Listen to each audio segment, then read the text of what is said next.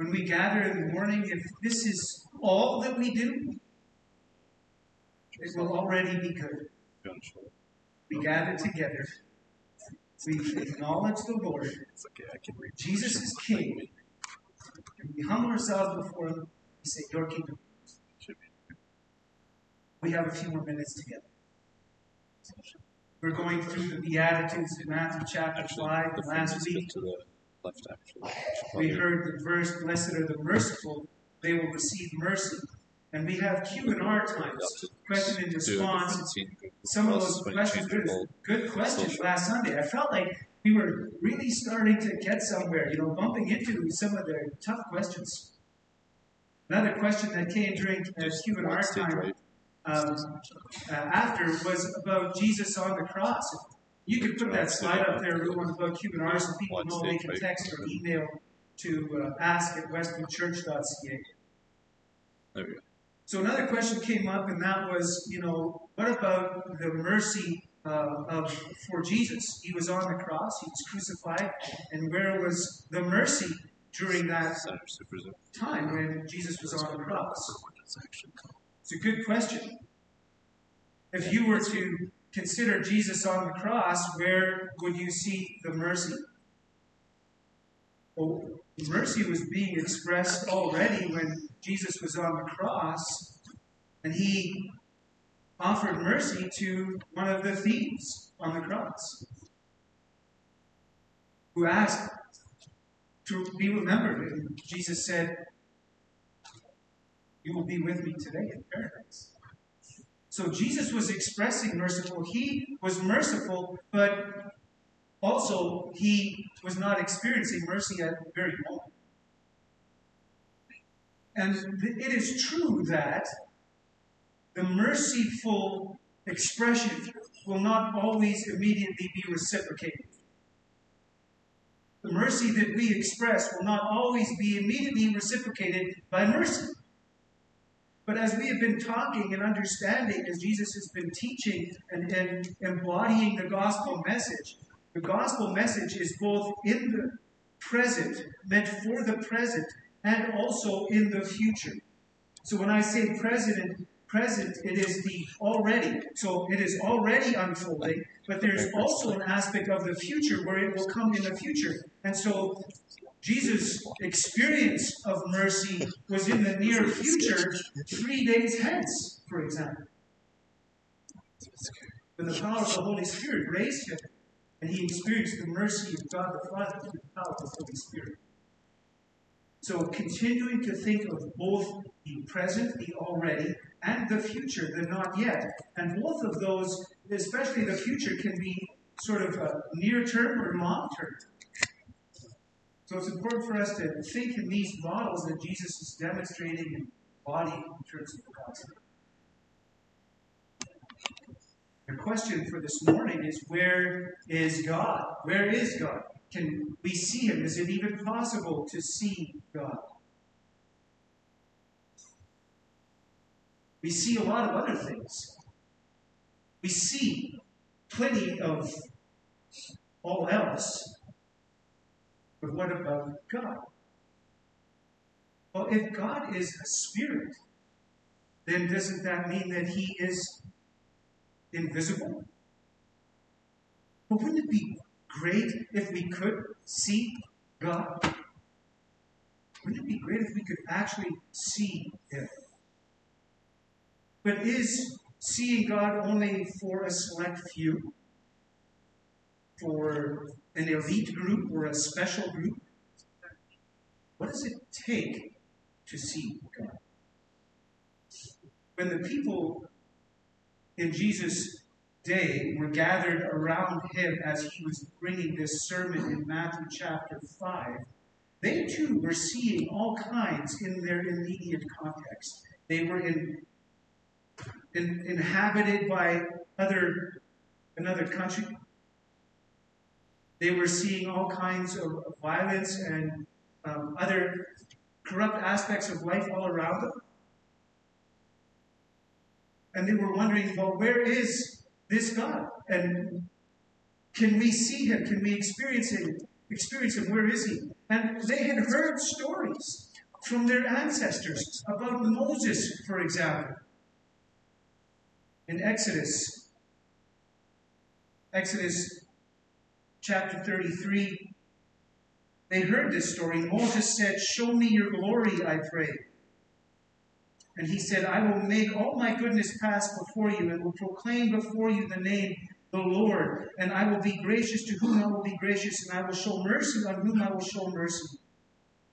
But he said, "You cannot see my face, for no one shall see me and live." And the Lord continued, "See, there is a place by me where you shall stand on the rock, and while my glory passes by, I will put you in a cleft of the rock, and I will cover you with my hand until I have passed by. Then I will take away my hand, and you shall see my back, but my face you shall not be seen." They heard this story. But Moses pleading, and finally the Lord says, "Okay, I'm going to give you a glimpse." They heard about Isaiah, the prophet Isaiah. We heard those words this morning from chapter 6. Isaiah 6, starting in verse 1, "In the year that King Uzziah died, I saw the Lord sitting on a throne, high and lofty, and the hem of his robe filled the temple. Seraphs were in attendance above him. Each had 6 wings. With 2 they covered their faces, and with 2 they covered their feet, and with 2 they flew. And one called to another and said, 'Holy, holy, holy is the Lord of hosts. The whole earth is full of his glory.' The pivots on the thresholds shook at the voices of those who called, and the house was filled with smoke."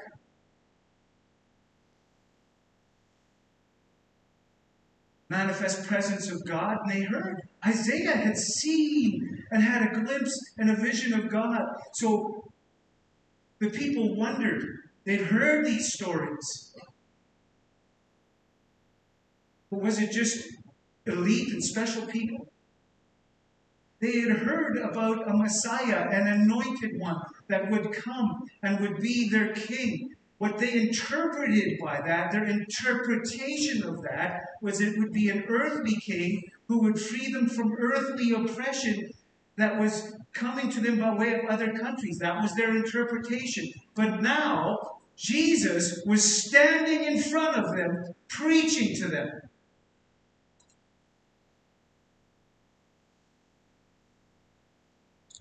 And they wanted to know how and was it possible to see God.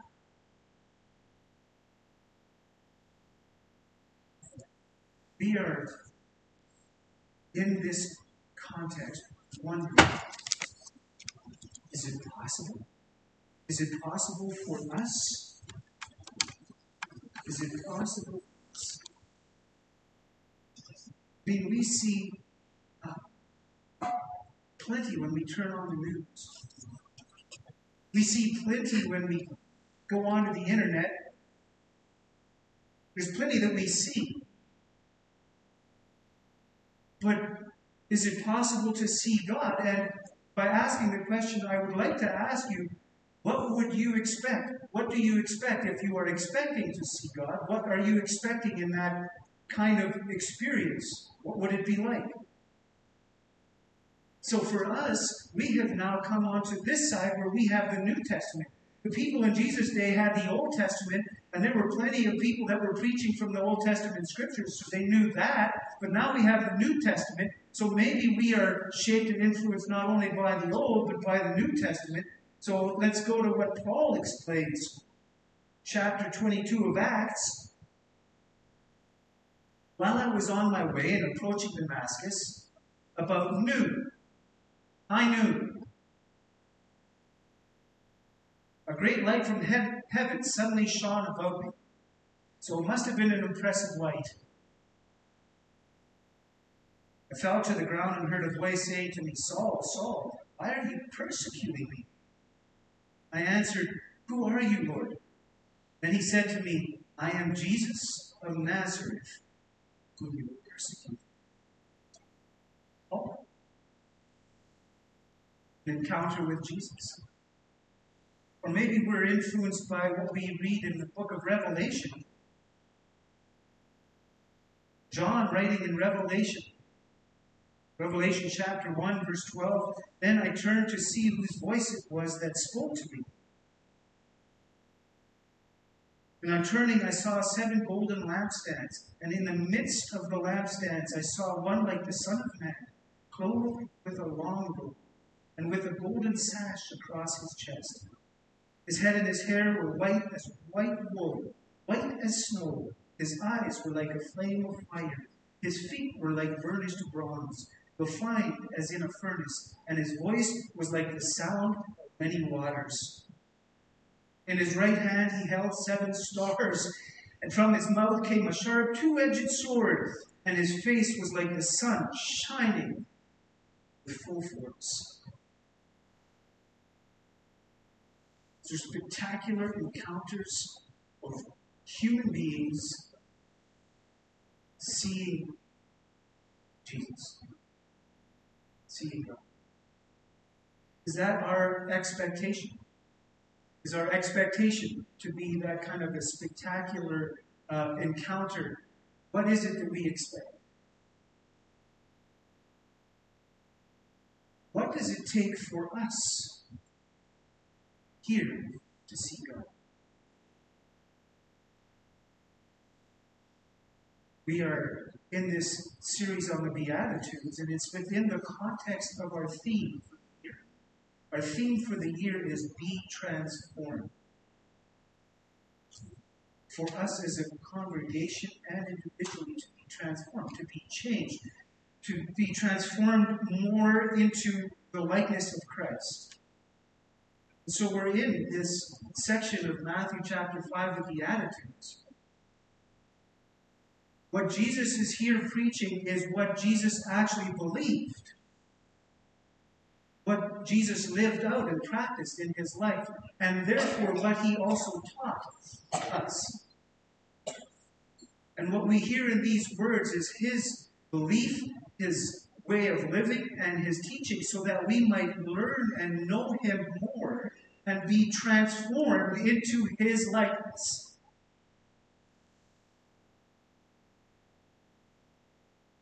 Not into the likeness of another dictator or government official or even athlete, but into the likeness of Christ Jesus.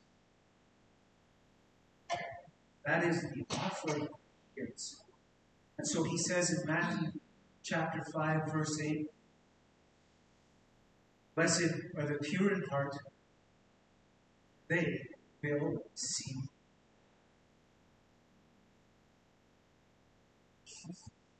Blessed are the pure in heart, Jesus says, for they will see God.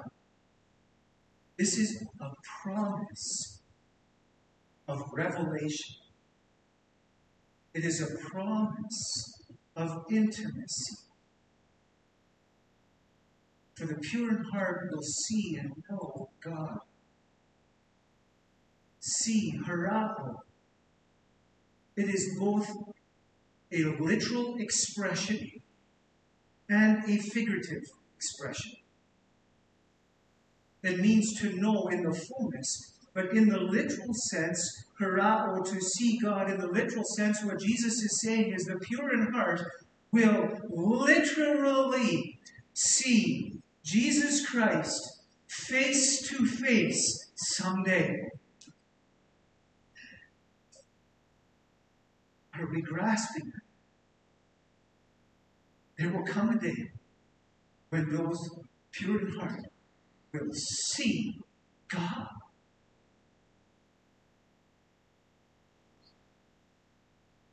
That's in a future. But there is also a present, a figurative extension of the mind, harao, this figurative extension, which means that it is also a matter of perceiving or sensing of the mind, to see and perceive of. So even in these theophanies, these revelations of God that are captured and written in Scripture, there is both this literal and this figurative sense where they are perceiving and sensing, even amidst the smoke and the light and so on. There's this real sense that they are perceiving of God.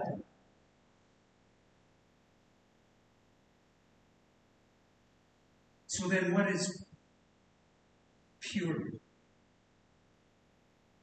If the promise is that we will, both literally and figuratively, see and perceive of God, then what is pure? Pure heart. What is pure? Well, if we say pure gold, or if we say pure virgin wool, or if we say pure olive oil, what does that mean? It means that it is entirely clean, if you will, that there is no mixture, that it is just gold, it is just wool, it is just that element. It is pure, it is clean, it is undivided. There is no division there. It is entirely the same, no conflict. Katharos. Interestingly, the Greek word for pure is katharos. It's where we get our English word catharsis from. It's this purging of, in order to be clean and undivided. Katharos. But it's pure, not in the outward sense, in the physical sense of, washing the stains or the dirt or grease from my fingernails, but it's pure of heart, kardia. Kardia. The Greek word kardia, which you can hear where that gives us our English word from, but it is always in the New Testament referring to the inner self. Kardia, the inner person. The inner person, which has these three aspects to it. Thoughts, in this triangle that I've represented here, thoughts, feeling, and will or volition. This is the internal self. And I would like to overlay the word desire because it kind of fits along with will, volition, and feelings and so on. But this is the inner person. Purity in this inner person.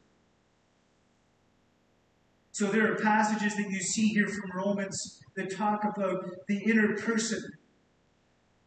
Psalm 24 talks about not offering our inner person, our soul, our heart, to other gods or other idols. Not offering our inner person.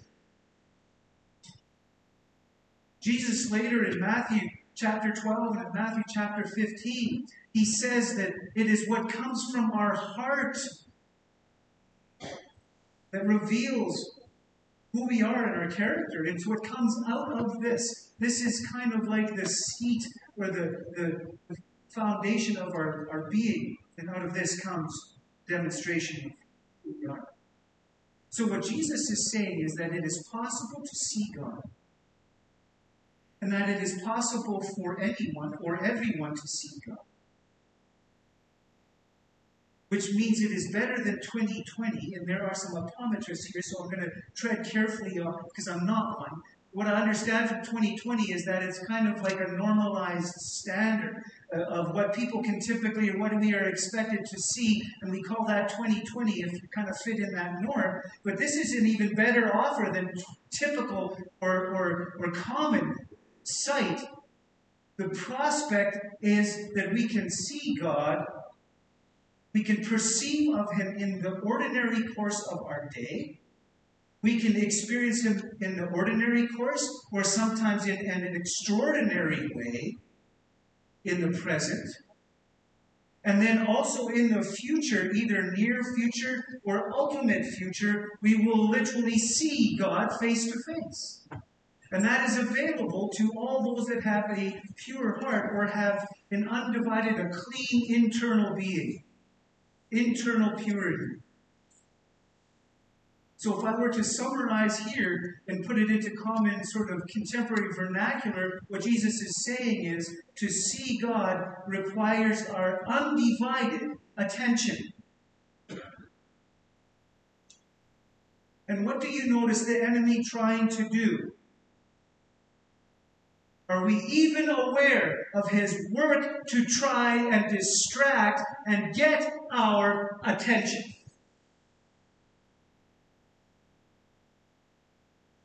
But the prospect, the promise is that the Lord will reveal himself to us this morning, this afternoon, Monday, Tuesday, Wednesday. We will perceive of him, we will sense him, and someday in the future, literally face to face, if we have an undivided internal being. So the Lord has, with this one sentence, the Lord has affixed seeing him with purity, cleanness, or undividedness.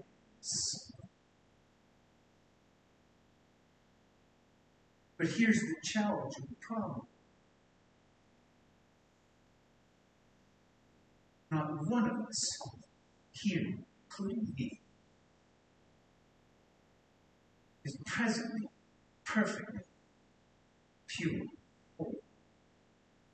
Not on our own. I'll put myself first on the list.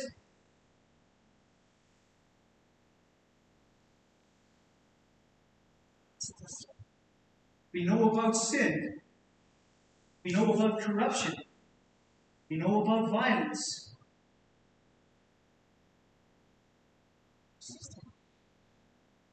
The Lord has said, we are created in his image. That's us here. We are created in the image of the Lord. We are created in his image. Unfortunately for us, sin was ushered in. And so it actually starts off with what we see. What do we see? If we put up that slide, Ruan, with the triangle, there are times when we watch movies. Movies on their own aren't bad, but certain ones are. You watch certain movies and there are certain scenes that are in those movies.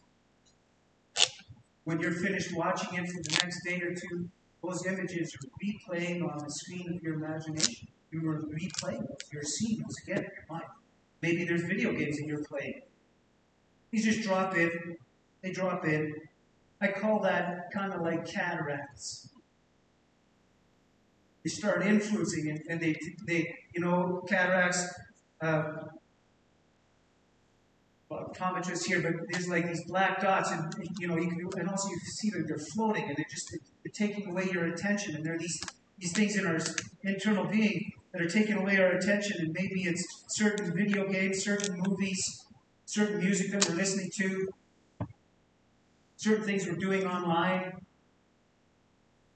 and it's affecting what we see. And the thing is, we see them, but then after it's over, they replay. I'm not making it up. You know this. It replays in your mind. And sooner or later,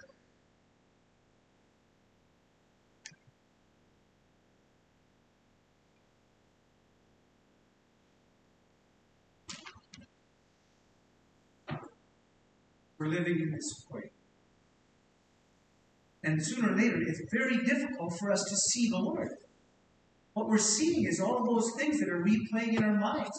Those things that are inhabiting our thoughts. Those things that are affecting our feelings and our choices. And soon we are becoming greedy. We are becoming prideful. We are becoming idolatrous. All of those things that we didn't sign up for, we didn't initially choose or say we wanted to become. But that was beginning to influence us because the enemy is distracting us and giving us other things to see. But Jesus says the pure in heart will see God. So is that an empty promise? If this is how we are, is it empty promise? Well, what we understand what Jesus was doing when he came, when God the Father sent the Son, and what Peter attests to in 1 Peter is that Christ died for sins. Once for all, the righteous for the unrighteous.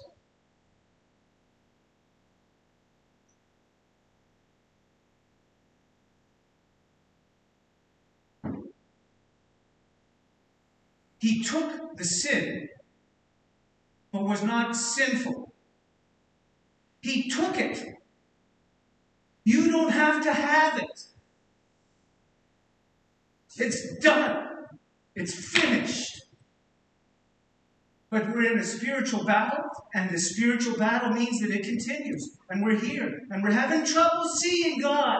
We're seeing everything else. But the promise is that we can see Him. So how do you think that can work? What needs to happen? In this experiment, what do you think I should do?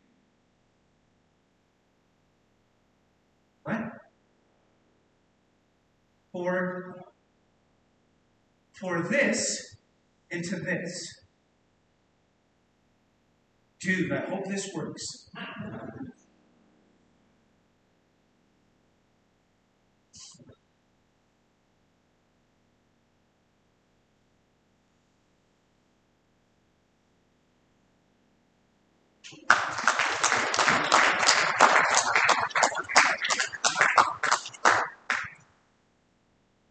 It's not an empty promise. It's an invitation. It's an invitation. It's described so many different ways. Put on the Lord Jesus Christ. We say take Him into our hearts. What does that mean? It means saying yes to the work of the Holy Spirit. Yes, Lord, I need this. I need this today. I need you tomorrow. I need you Tuesday and Wednesday. Jesus makes a way. That's the good news. That's the gospel. But the thing is, we are wanting to have Jesus as Savior when really what we need is Jesus as Lord. Jesus is Lord. That means He's in charge. If Jesus is Lord of my life, then He will also be Savior of my life. I don't want to have a prime minister or a president as the Lord of my life. I want Jesus as Lord of my life and my family and my neighborhood and this church. So that no matter what time in history we are able to do battle against the spiritual forces of wickedness so that we can see God. And that we are transformed. We are transformed into His likeness. In fact, what He's doing is He's returning us to His likeness.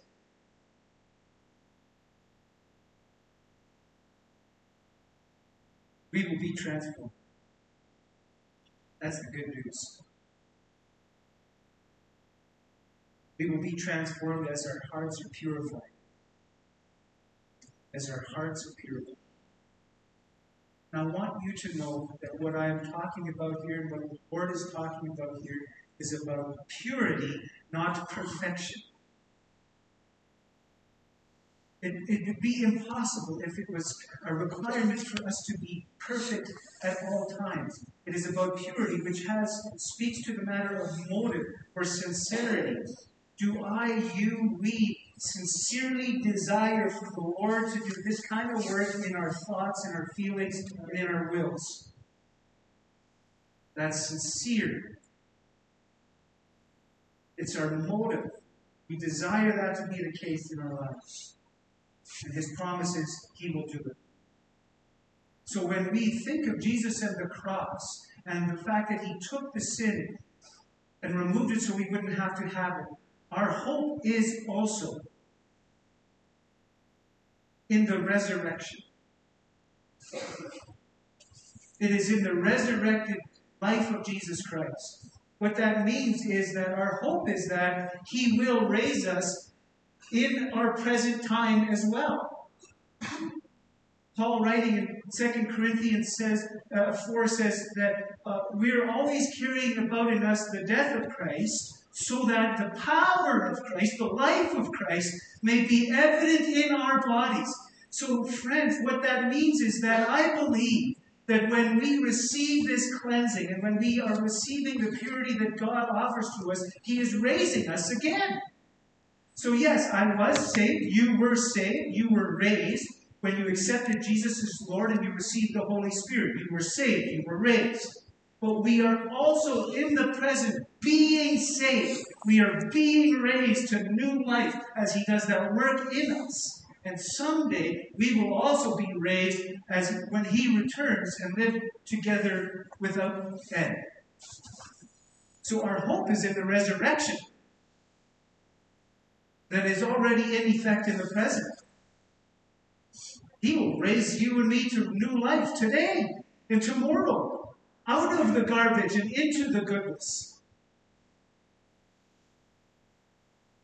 I know as I was looking at this, I know many of you, if you're sort of 50s, 60s, or older, probably lived through what was referred to as the purity culture. This emphasis on purity. The emphasis on this purity movement in the 80s and early 90s when it came about was more or less driven by fear, shame. Sex is bad. Movies are bad. Music is bad. Burn stuff. And it was mostly just fear and shame and moralistic values of just don't. And it has done at least as much harm as good. That's not what Jesus is talking about.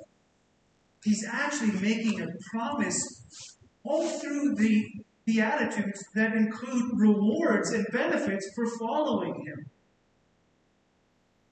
And so when we have our children growing up as little ones, I love to see all the little children, but one of the first words they learn is what? Yeah, it's no! Pretty soon we've painted everybody into a corner, and all the kids, we paint everybody into a corner. Like, no this, no that, you can't do this, you can't do that, no. And it's like, the kid is sitting there going, well, can you give me a hint as to what I can't do? Is there a yes in there? And so what the gospel is doing and what Jesus is saying is encouraging us adults to start guessing. I want to see God. I want to see Him in my neighborhood. I want to see God in my day. I want to perceive of Him in my day. That's my yes. And if that's my yes, then I have to manage some of this other stuff that is trying to get my attention. It's my yes, not my no, that wants to drive my life. And the gospel is yes. It is for God so loved me, not for God so hated. So it is freedom that He is offering. It is a freedom to something, which also necessarily means then I am turning from something. It is the two motivates us. I want to pause here for a couple of minutes for Q&R. If you have some questions, you can ask them. You can text or email to ask@westonchurch.ca, or you can stand where you are. We can take some of your questions. If you have one and you're thinking, I'm going to wait till I get into the foyer, don't. Doug says don't. No. Ask them now. Because so far, whenever people have come and have talked to me in the foyer and asked questions in the foyer, they have been really good questions that I'd love to have shared. I bring some of them back, but if you have one, I'd love to hear it. All right, this one has a few questions in it. So, Exodus 33:20 says, "You cannot see my face, for no one may see me and live." So is this the reason that Moses was not able to look upon God's face? If so, Adam, Eve, Cain, and Abel all spoke to God and walked with Him, looking at Him. Yes. Were Moses' motivations then not pure? There's a lot of questions. If so, is that why he never entered the promised land? Okay, there's a lot in there. There's a lot in there. So thank you. That's good. That's like a 12-part question. Someone has more than a phone or an iPad. You've got a keyboard. You're bringing your laptop now, which is good. So there's a couple of pieces. I'm going to see if I can sort of unpack some of those. So what we heard in Exodus, what God was saying to Moses. So first of all, I would just go with when Moses was saying, Lord, I want to see you. Like, I get that. I can relate to that. So I will give him sort of a good pass on his desire to see the Lord. He's done a lot of interacting with the Lord. He's had he's moved, he's given his life, and so on. So I would say, in terms of his motive there, I would give him a pass and say, I get it. I would say, so we would have to just accept that he would love to see the Lord. God's message to him was, dude, it's not possible for me to show you the fullness of who I am without blowing your doors off. Okay? So this is an aspect of the already not yet. Brothers and sisters, that to me is also good news. That means that the material world that we live in today is not going to be quite sufficient for the glory yet to come. That there's a materiality that is other and different, which we will yet someday experience. And so for God to show his fullness of who he is, this earth, this realm, and us in this current form will not be able to quite cover the fullness of all of that. But a day is coming when he will appear. And so that is part of this, but God says, I'm going to give you a glimpse. Now, he says, my glory will pass before you.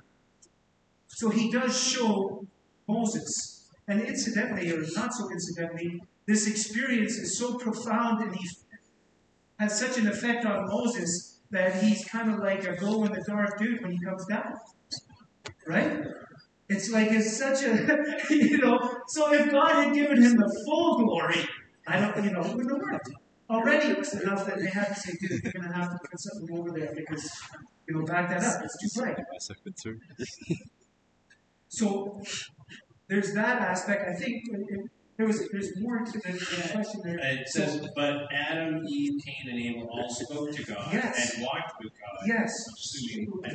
Yes, right. So before the sort of entrance of sin, which is really alienation from God, before that began to be established and took hold, we understand that Adam and Eve, human beings, were walking with God, together with God. We don't have a great description of that, but they were in personal relationship and contact with God to some degree or other, what that looked like. Yes. So there might be a bit more to that question. There is. Okay, let's do a couple more pieces of it, then we'll go to another one. Were Moses' motivations then not pure? Okay, well, and if so, is that why he never entered the promised land? Okay, so why he didn't enter the promised land is another sort of discussion, but it wasn't having to do with his desire to see God, because actually God rewards his request by showing himself to Moses. Yeah. Any questions from the audience?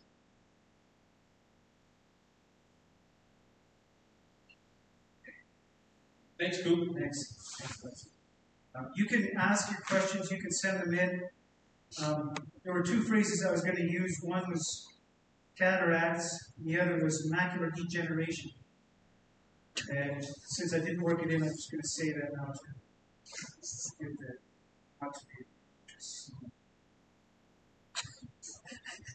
And invite the music team to come on the platform.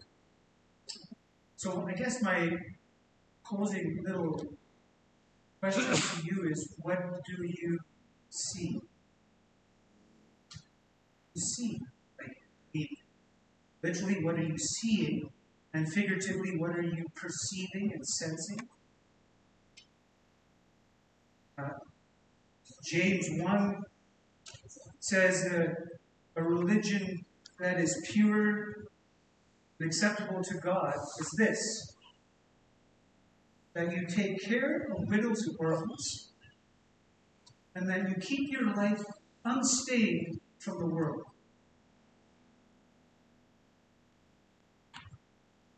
The offer is that if we are pure in heart, we're going to perceive of the Lord in our day, in our lives.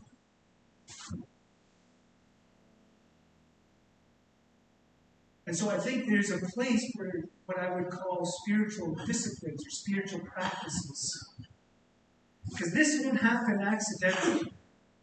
Calling on the Lord and having Him involved in our lives and purify, that doesn't happen accidentally.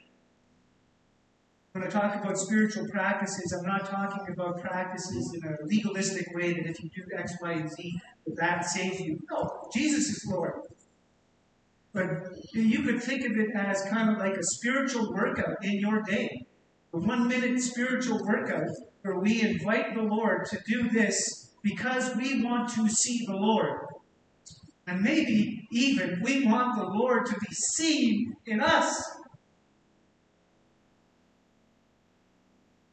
So I want to leave you with a spiritual practice that was from my thesis supervisor, Charles Stone. He wrote a book called Holy Noticing. He talked about this acronym called breath. This is the spiritual practice I want to encourage you to consider. You can remember breath. B-R-E-A-T-H, because you're doing it all the time. The B is body. The R is relationships. The E is environment. The A is afflictive, which is your feelings. The T is thoughts. And the H is heart. Body, relationships, environment, afflictive, thoughts, heart. And just a minute in your day where you take a breath in and you just ask the Lord, how's my body doing? What's my body doing? How are my relationships? What is the environment I'm in? How are my emotions, my afflictive life? What is my thought life? And Lord, here's my heart. So just now, in this 1 minute, I take a breath in, Holy Spirit, and I breathe out and I say, Jesus, you are Lord of my life. I breathe in, I say, purify my heart. I breathe out with gratitude and say, thank you, Lord. Maybe you could try that right now. Let's try that right now. We're going to take a breath in and say, purify our hearts. You can say it quietly or in your mind. You take a breath in. Take a breath in and say,